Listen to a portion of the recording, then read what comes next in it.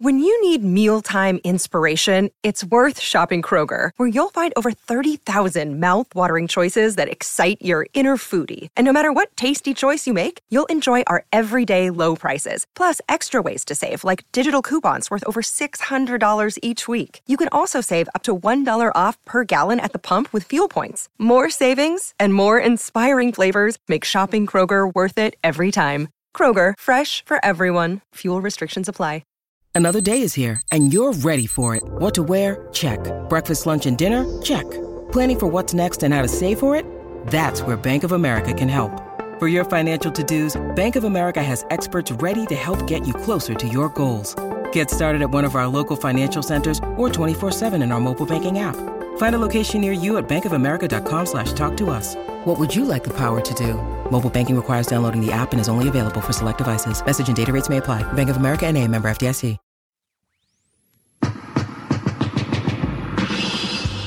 You're listening to Drifter Sympathy on SBI Audio. This season is made possible through the generous support of Patreon subscribers.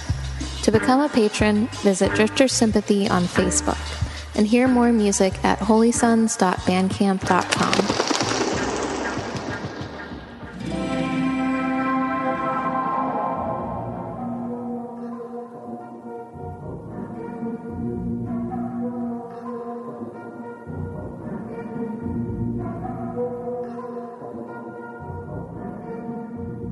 You know, I never really spent much time with my dad over the course of my life. Like, if I do a podcast on him, I will probably be able to recall everything I know about my father in like 1 or 2 episodes, you know. We only have a collection of a few memories, and as time goes by, the way the memory works, you're going to start to forget them. But I remember going to see Lord of the Rings when it came out.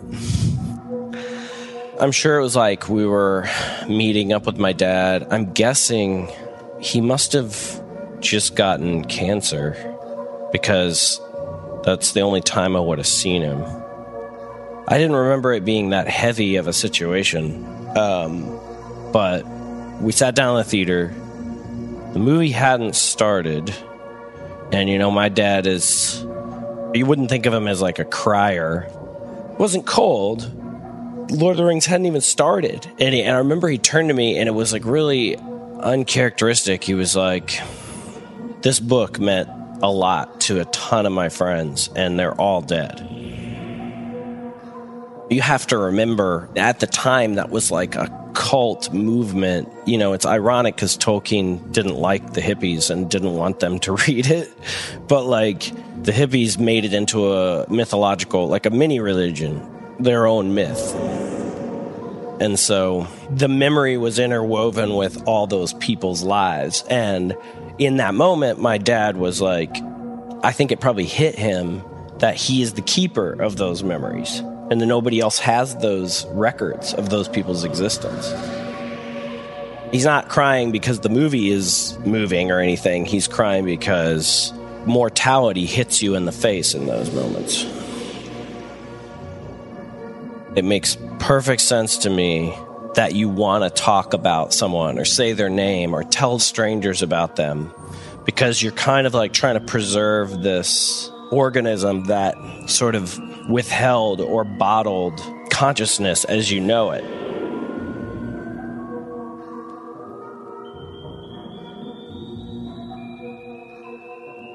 Artfully, I somehow told Ron's story and inadvertently protected him in the sense that I made him out to be this little angel, right? That you could fall in love with. You, specifically, Jonah. I did, yeah, it worked. It's probably got to be theorized that, like, part of the draw of a guru is that you're in a vulnerable situation. You are looking for guidance. And if someone takes you under their wing, they could abuse their power. I wonder if there's a dark pull that's always there. It might not be that they have a dark side, but the vulnerability is somehow seducing. Things could go wrong, and you're this blank sheet of paper. So you want to experience things. You want to be inducted. And of course, you don't know what that means. To want experience is to want bad experiences too. I mean, certainly Ron was gay, and certainly I was like 14, 15. So there was some tension there, I guess. I never really thought about it. But I mean, from day one, when he said, "You don't understand, people are going to think our relationship is strange because I'm funny." From then on, I guess maybe there was the sense that we were misfits. We didn't fit in. We had our own little world. And I needed him. I think you could probably say he needed me. I mean, we talked constantly, deeply philosophically, constantly. He had way more experience, but our curiosity was sort of on the same level. And I'm sure he found it amusing and entertaining to watch me spit out all my opinions on anything. But the first time I felt Ron kind of slip from his pedestal, a big music festival came to town. I think it was the Horde Tour. Do you remember that? Oh, hell yeah. I never, ever would have gone to the Horde Tour, but I had just started smoking pot, and someone gave me a free ticket, and they were like, "We're all going, jump in the car." And even though everything about my aesthetic world was saying, don't go into this environment, I was like, fuck yeah, I'm going. I want to get high, So we drive out to this outdoor stadium in Raleigh. For the first time in my life, I could acquire paraphernalia in this situation. I'd never been to a bong shop or anything, so I had no standards whatsoever. And I was very excited. I believe it was $10. I bought my first bong, and it was really, truly the most pathetic, tiny little test tube looking thing. I guess it was offensively stupid looking, but I didn't care. I was sitting on the grass, smoking out of my new bong at a music festival. So in my mind, I was it was some sort of arrival point. I get back to Ron's, and I'm like, oh yeah, we could use my bong if you want. I got one. And you should have seen his face when I pulled it out. I don't even know if he took the time to laugh at me. He took it out of my hand, and he walked over the garbage can and he just threw it away. And I think that was one of the crucial points where I was like, Ron doesn't give a shit if he cuts me. Yeah. The look in his eyes was what the fuck is wrong with you? I don't give a fuck about what you think. And I was I think I said something Ron, that's my property, man. That seems cruel to do that to me. He just looked at me you're an idiot. This is what's best for you. I don't know if that was the definitive moment I realized this, but I was oh, trusting Ron is going to come along with some suffering. I don't know where that's going to lead because I put my faith in this person. So then 2 more things happen. He was always hypnotizing everybody and convincing them to do shit. And he was very gossipy. So you had to watch what you told him. But eventually, the major problem was that I had been having all these problems with my girlfriend. I wasn't supposed to go over to her house. I wasn't allowed to see her. We still loved each other, and we tried to pass these notes to each other to kind of tell each other, I still love you. Things might work out. Maybe not right now, but let's let shit cool off. And I gave this note to Ron to give to her, and I believe she gave him one. And I think it was months before I found out that she never got it. It's sort of my whole world revolved around this situation. It was really serious. I mean, I'd had the cops coming after me, and all sorts of bad shit had happened. This was probably the one thing in my life that either I really cared about, or who knows what was going to happen. Maybe I was going to burn the whole fucking thing down. But when I found out that Ron didn't give her the note, I was I think I was blown away with how evil he could be. The reason why I told the bong story, which is embarrassing, is this was the same thing. He was effectively just saying, I know what's good for you, and what you want is meaningless. Right. So fuck what you want. He told me that he talked to her and he made up like weird details about some of her opinions about me. I mean, like weird little minute details that would throw me off and make me feel bad about myself. Let's say he was right. Like, let's say we shouldn't have been together. It's still not really exactly for him to decide in that manipulative a way. And then the kid that fell out of the chair when I kind of kicked him over and ended up having some schizophrenic issues from the LSD we took, the one whose mom called me on the answering machine. How could I forget the messages? So we were in jazz band together at the school, and we had a show coming up at the Arts Center, which was, not a small deal. My buddy, who was already acting pretty weird, and, he'd given Ron the fucking rape pamphlets. I don't know if you remember that detail, but he had shown up at the family restaurant and given Ron these rape pamphlets, and Ron was innocent. Our falling out had to do with how him and his mom thought me and Ron were part of like a homosexual secret society trying to take over and seduce them. And so I guess they'd already had a little bit of baggage, but at this show, we go in and play, and we're just playing like Chuck Mangione, Feel So Good.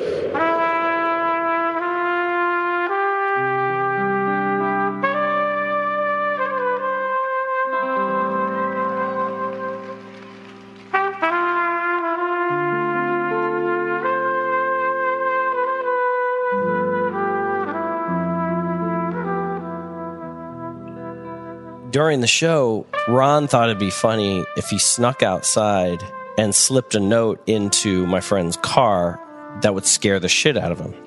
This gives you a sense of like Ron is like much more playful and kind of funny than you would imagine. Like he's not afraid to fuck with people. Right. And a few days before, you know how you can rig up a car's windshield wiping system to fire to the side? Yes. Okay, we had done that. We were driving down the street in his mom's old car. This thing was fucking spray painted hyper neon green. It looked fucking insane. I mean, I didn't know he was crazy, So his tastes were already running bizarre. Right. That's so funny. It was the ugliest thing I'd ever seen in my life. We had rigged up the window washing system to fire off to the side, and surprisingly, it would go like 50 feet. It was pretty high powered. So we're just fucking around, crazy bored. Just spraying. Yeah, just, people at the ATM window. No big deal. At some point, I just like reach over, and I'm kind of the trigger man, right? And I reach over and just like, I barely graze this fucking jogger. He's got this really long mane of red hair, and he's really physically fit. I mean, I'm sure it grazed his torso, whatever. Right. It's fucking water. Maybe we put some Mountain Dew in there. We hit a fucking stoplight, and I look in the rearview mirror, and this dude is like fucking Terminator 2 style running at us. I mean, 90 fucking miles per hour. This guy is coming, and he looks more angry than like if someone had like killed your family. I mean, he's gonna kill us. We hit the one guy with like the biggest rage issues. Right, he was probably looking for just an excuse. I don't know how you get that angry. I honestly don't. I don't know if I've ever been that angry. I'm like, dude, we got a problem. Like, look in the mirror. Like, this is bad.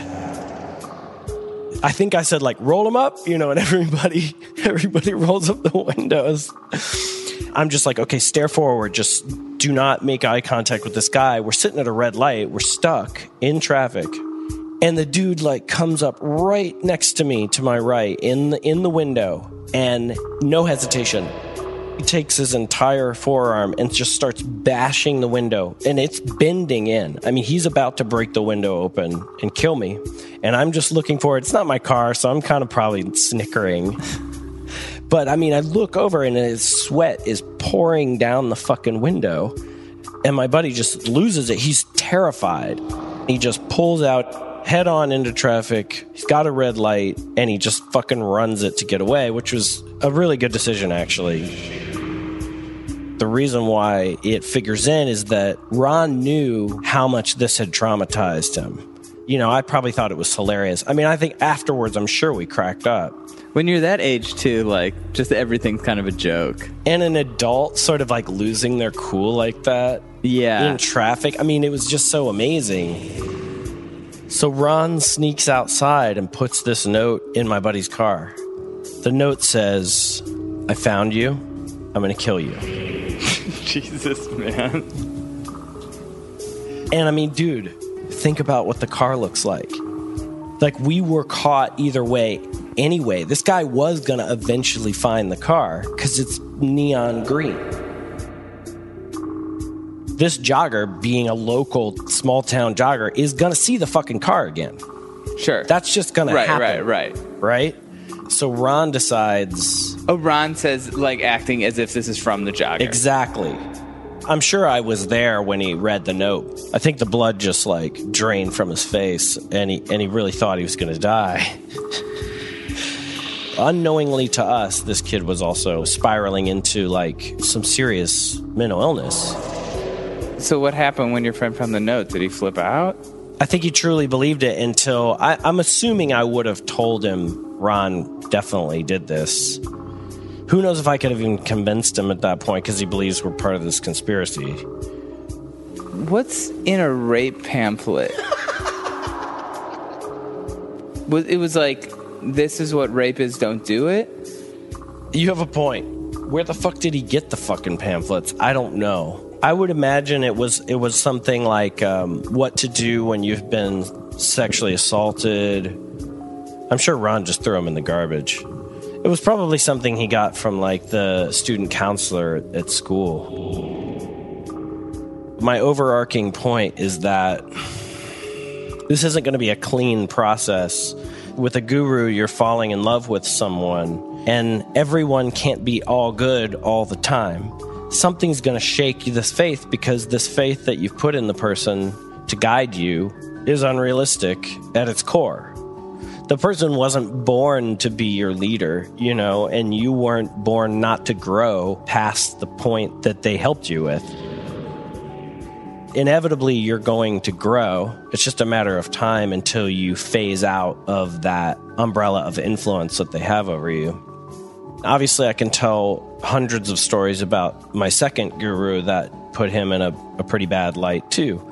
But that was part of the seduction of his reign over my life, was that he was a dangerous character. So Ron offered the doorway into LSD experience, which is, you know, obviously, as we can see, dangerous for my friend.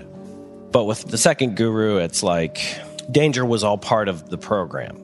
And as we weaved in and out of each other's lives with the second guru, as he went to Boston and I stayed in Chapel Hill, there was a break when I went to college, I think, where he kind of resented me as like a kid whose mom had the money to put him into college, and, you know, a kid who was going to actually try to rise up out of the gutter on some minuscule level. Like, the fact that I even agreed to go to college somehow seemed to cross a battle line for him. Like, he seemed surprised that I would somehow involve myself in such a bourgeois reality. Anybody would probably assume there was some jealousy going on just because my mom loved me, and my mom wanted me to be happy, and my mom wanted me to have a good life, and he didn't have that. He probably could have said any reason why I shouldn't go to college, but I just felt forced to. I didn't have a lot of guilt about it. I was just like, my mom's making me do this shit. The less you're around the orbit of the guru, you're forced to find your own footing. And if you do eventually find your own footing, and you do figure out how to live in the world on your own, just like a breakup, it's going to take a while. But once you get your feet on the ground, you're going to start looking back at that old reality, and it's just going to become the past. What was once like everything to you, and then was transmuted into a world of pain when you didn't have that person, eventually just time washes things away. You learn how to live by yourself, and you look back at that time as a dated, encapsulated world that isn't you anymore. And that's really strange because you're like, this is something that formerly defined you. And so that person or your relationship to them was everything. And you remember not being able to imagine the world without them. And now here you are, almost like someone that's got out of prison and you're like trying to build a new life for yourself. And that was you then, but this is you now. As he became a character that I would tell people about, and less one that I actually saw, I inducted Duncan into this idea about him.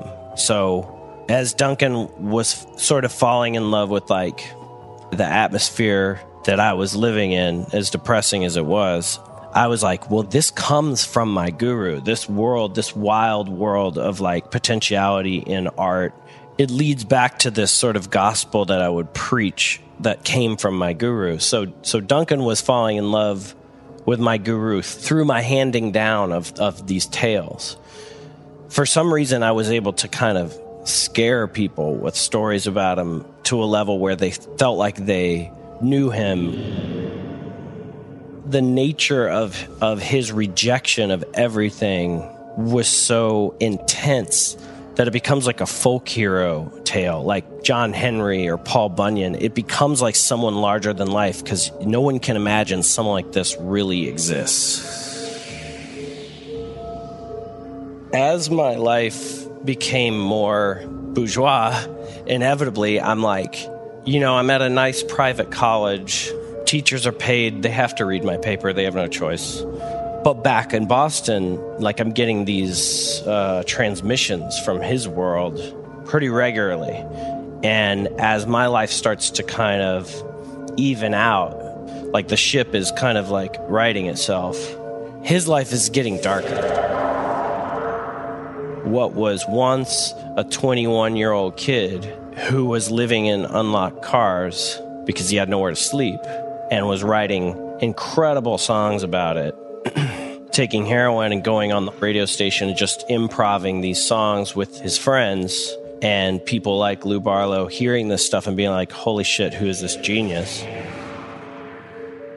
What was once like a really intense, youthful reality where he was channeling all this potential and nobody knew where it was going to end up was now, flashed forward a few years, and this person's starting to probably appear more like a homeless person to people. Right. The stories were getting weirder. Boston was in an ice storm. He was going home in the middle of the night, and he saw a couple guys kind of eyeing him, and he knew that they were going to try to rob him. And he started running, and it was like an ice storm, and he jumped over a huge mound of snow and landed on the ice and slipped and fell, and they broke his entire face in on one side so that his cheek collapsed. And what am I going to say to that? I got free lunches and, right. like beautiful girls around me. And I don't think he ever even talked to a girl again, after his girlfriend. Like, he straight up told me, I'm never going to love anybody else. And he's 20 fucking 5.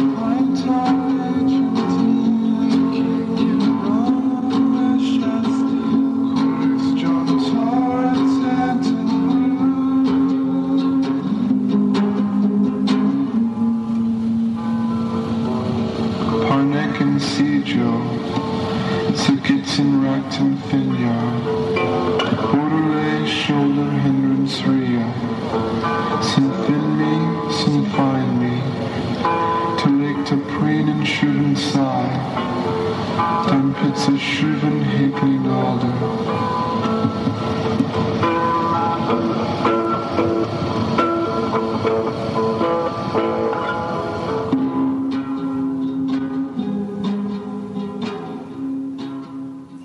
One night, me and Duncan took some acid, and we were just giggling, and we're like, should we call him? Should we call him on the phone? You can ask Duncan this to this day, and he will insist without a shade of doubt that my guru put some sort of vampire on the phone. To me, I kind of knew the kinds of characters that he hung out with up in Boston, like people that were more disenfranchised than you can generally imagine. You know, people who are security guards, and they're just from the other side of life. They're graveyard shift people, and no one loves them, and they don't have a fucking family anymore, and they're just fucking drifting out in the world. When I worked in the homeless shelter, not only did I work with these people every fucking day, but all the people that worked with me were those people. They're from a different side of the tracks. We had an obese guy there that I worked with.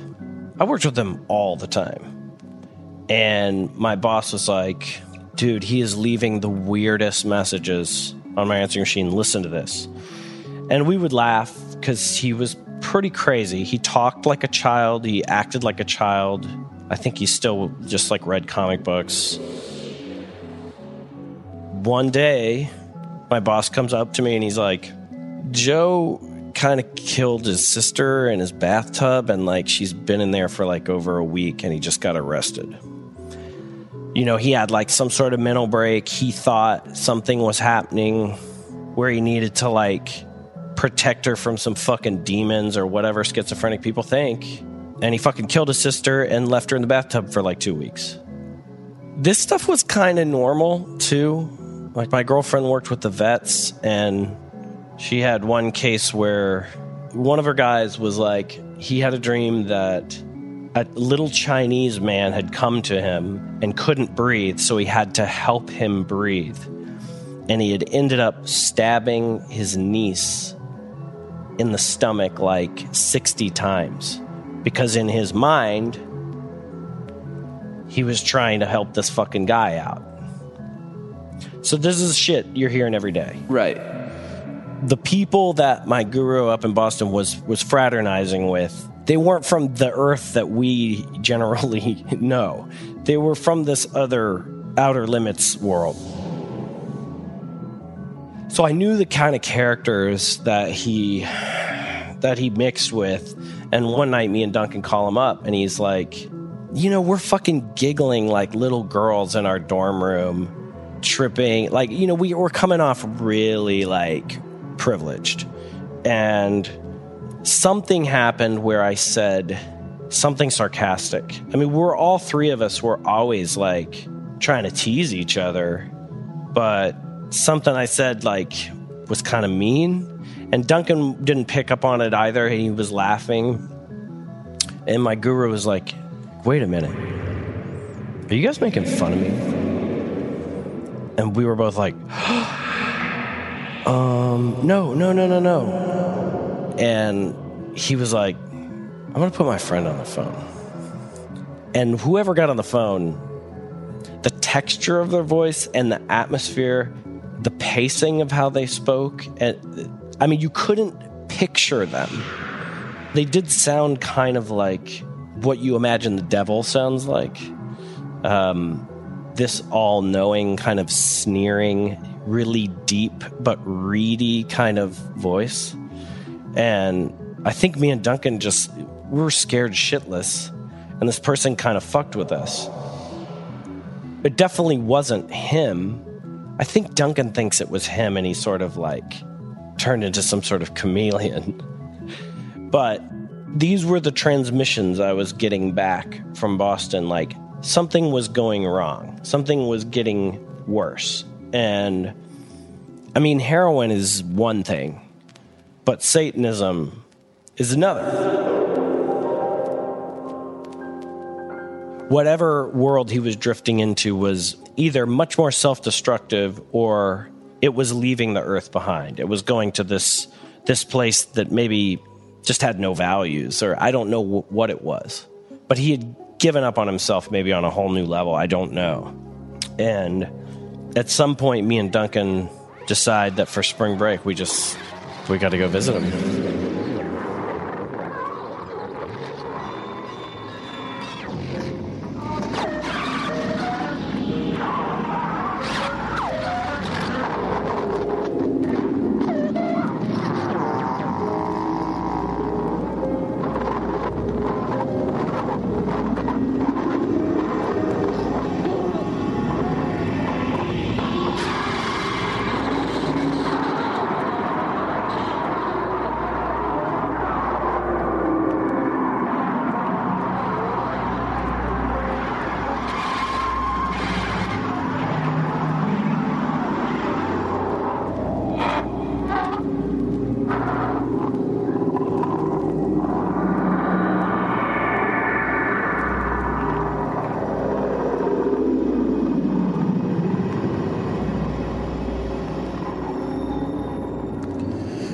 From this point forward, packages started arriving, usually full of about 10 to 20 letters, scribblings, some very manic thoughts, Xeroxes of bears and nature, all black and white, dead ends of the road, cold, broken fences, Polaroids of him jumping off a cliff, pictures of a mouse he was keeping, balancing on a gear shift, looking at the camera, and tapes.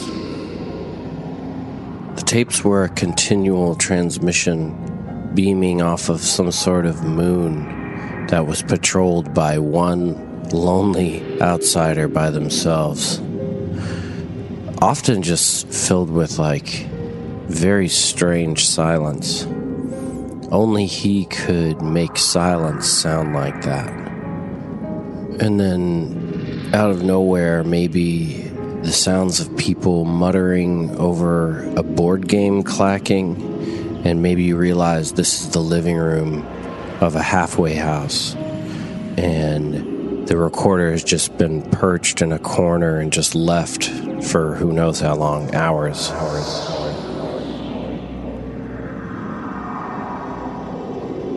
So the tapes and letters were kind of clues to some sort of mystery life that he had disappeared into. Maybe he drove a cab. Maybe he was fired. Maybe he was living under a bridge, freezing. They were all guesses.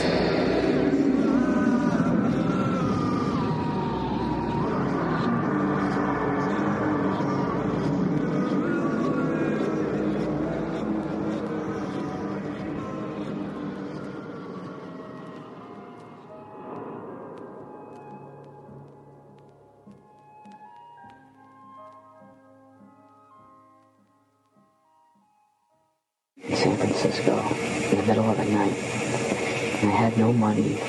I had a bag of weed on me in my backpack. That's really all I had anymore. I had no money, no food, no nothing.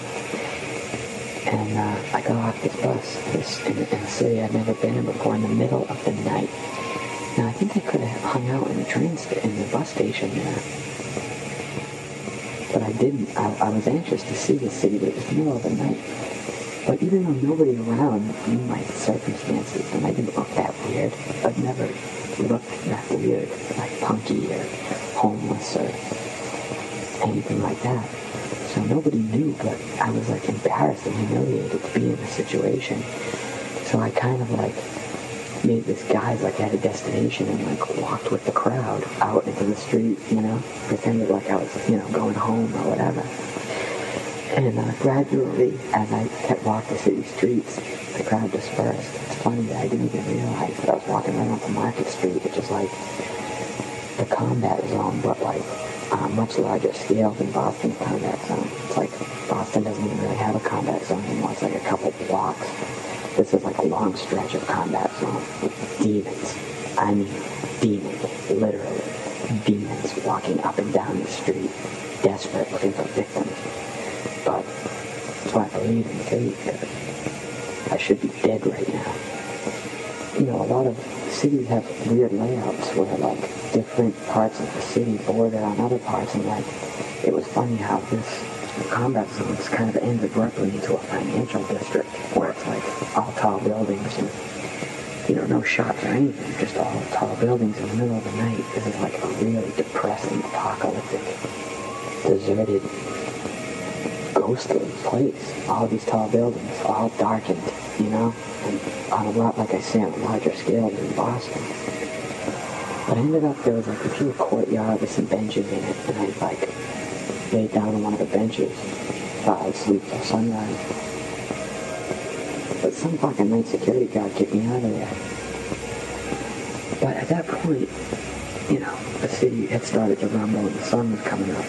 So I was pretty excited because I'd never been to San Francisco, and I was anxious to, like, see the sights and find the drugs. So anyway, I walked for a while and ended up just getting lost in this financial section of the city that seemed to stretch for miles, all suits and ties, everywhere I looked. And I had a hard time not acting crazy because it was so funny. I mean, here I am, this kid with jeans and a t-shirt and a backpack, you know? It's just, like, in the middle of, like, all these suits and ties everywhere. There wasn't, I mean, there'd be a bike courier here and there and stuff, but, like, it was just funny, you know? But people weren't paying much attention to me. It was just funny. I'm like, I've been really out of place. And I remember having this laughter inside me that I couldn't control, but I wasn't laughing. It was just like a perpetual flutter in my stomach of suppressed laughter.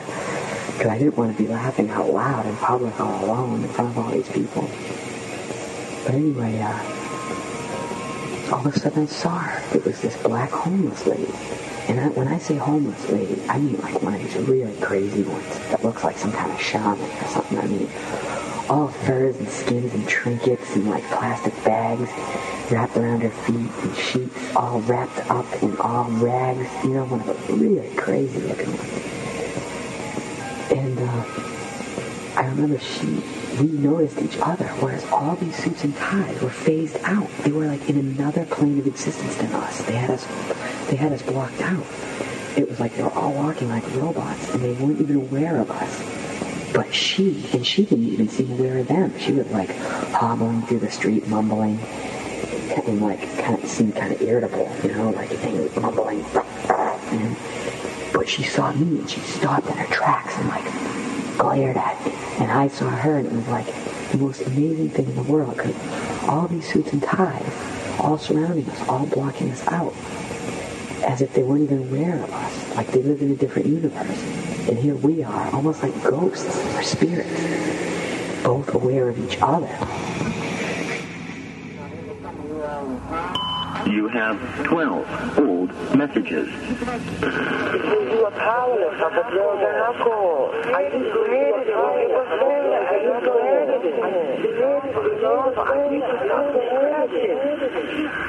I just die of acid. Baby, what comes to that? I can't die of acid. Baby, what comes to that? Living on evidence. Under the train bridge. Living on evidence. Under the train bridge.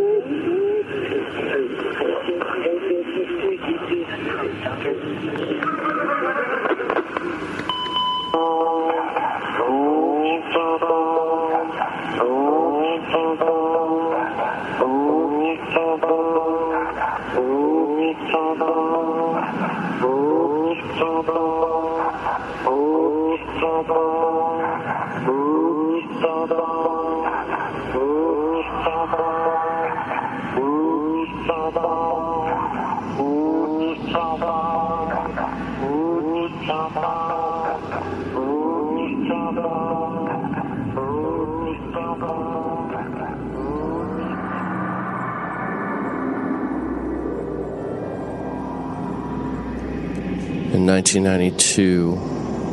I remember it was a really beautiful summer day, and he called me up.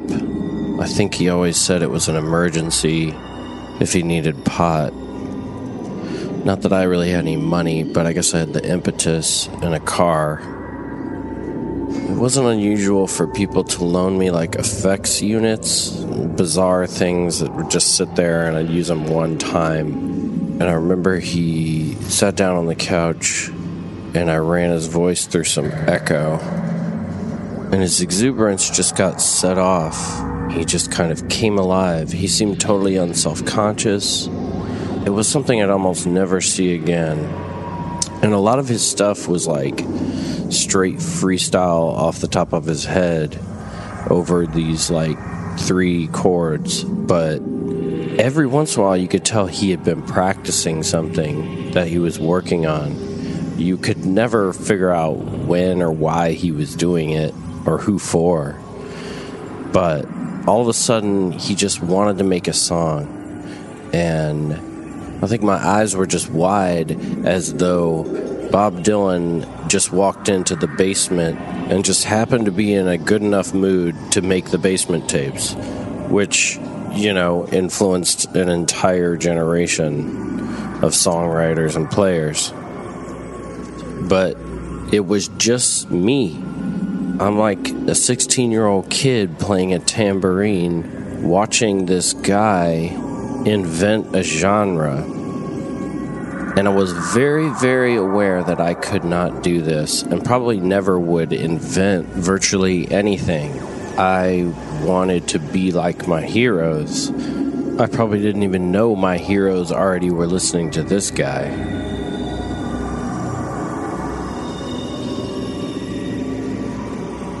And that song sat warbling and still sits on a tape marked 1992 in one of my fucking cases sitting under my feet right now.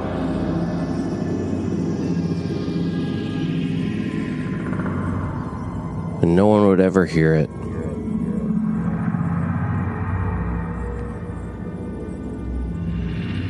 Fast forward about 10 years.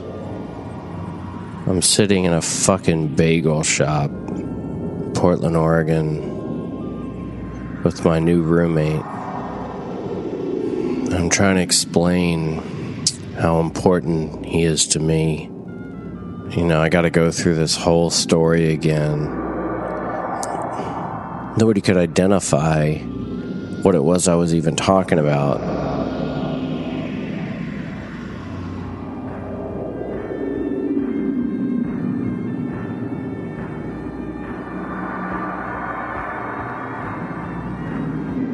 I'm sitting with my, like, little schlubby, non-fitting clothes and shitty Great Clips haircut, trying to explain this music.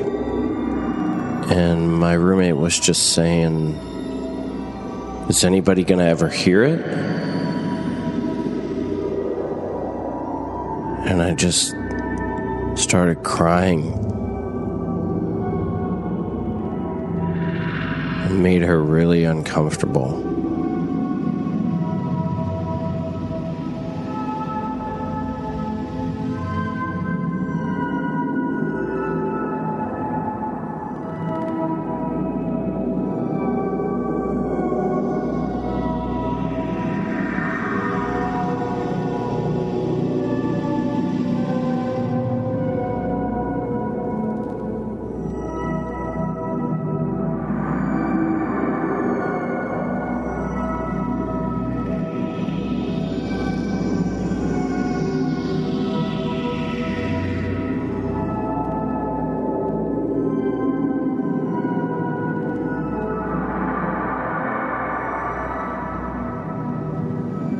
This is 10 years later. I'd already swallowed the idea several times that maybe nobody's going to hear this. I didn't care if it was me. I just thought it was important. But gradually I was accepting that, you know, this wasn't going to be like an movement, or nobody was going to care about this shit.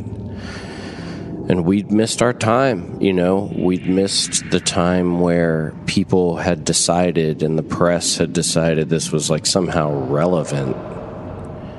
As if the basement tapes aren't still relevant. I was still a kid, so I thought that everybody would understand. And I thought that things would work out.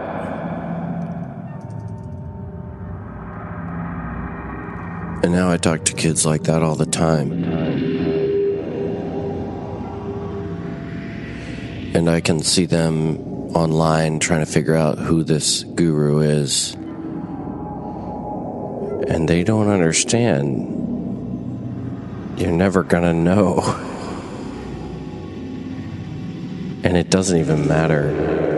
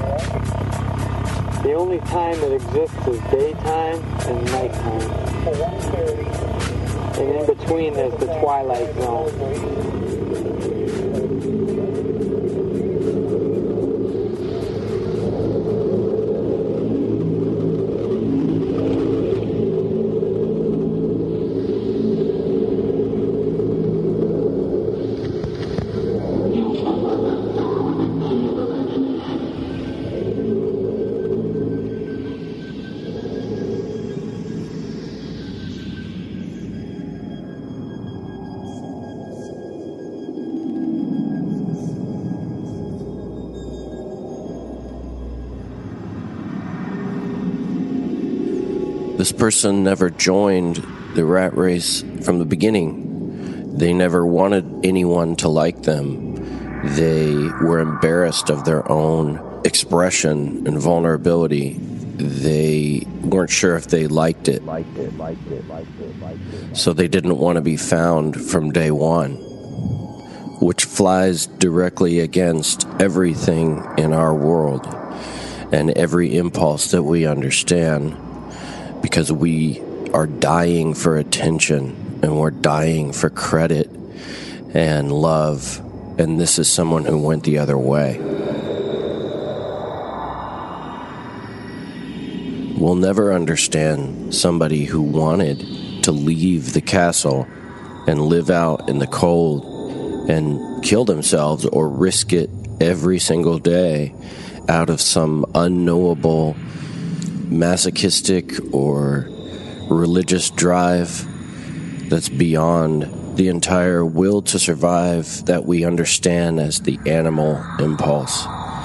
This is a new evolution. Someone who has left the world entirely.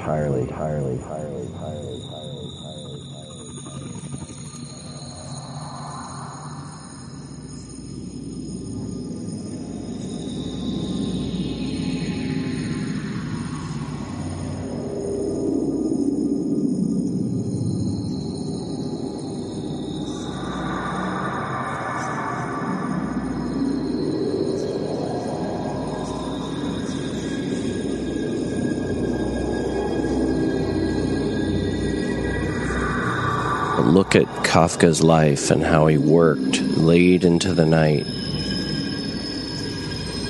processing everything he was thinking for himself. It was a therapy mission, and he worked hard.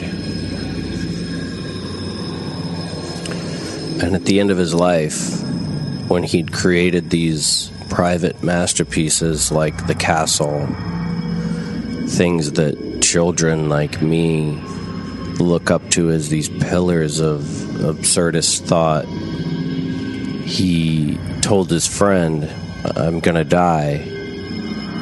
My only request to you is to burn everything I wrote." His friend agreed. He died. And then his friend changed his mind.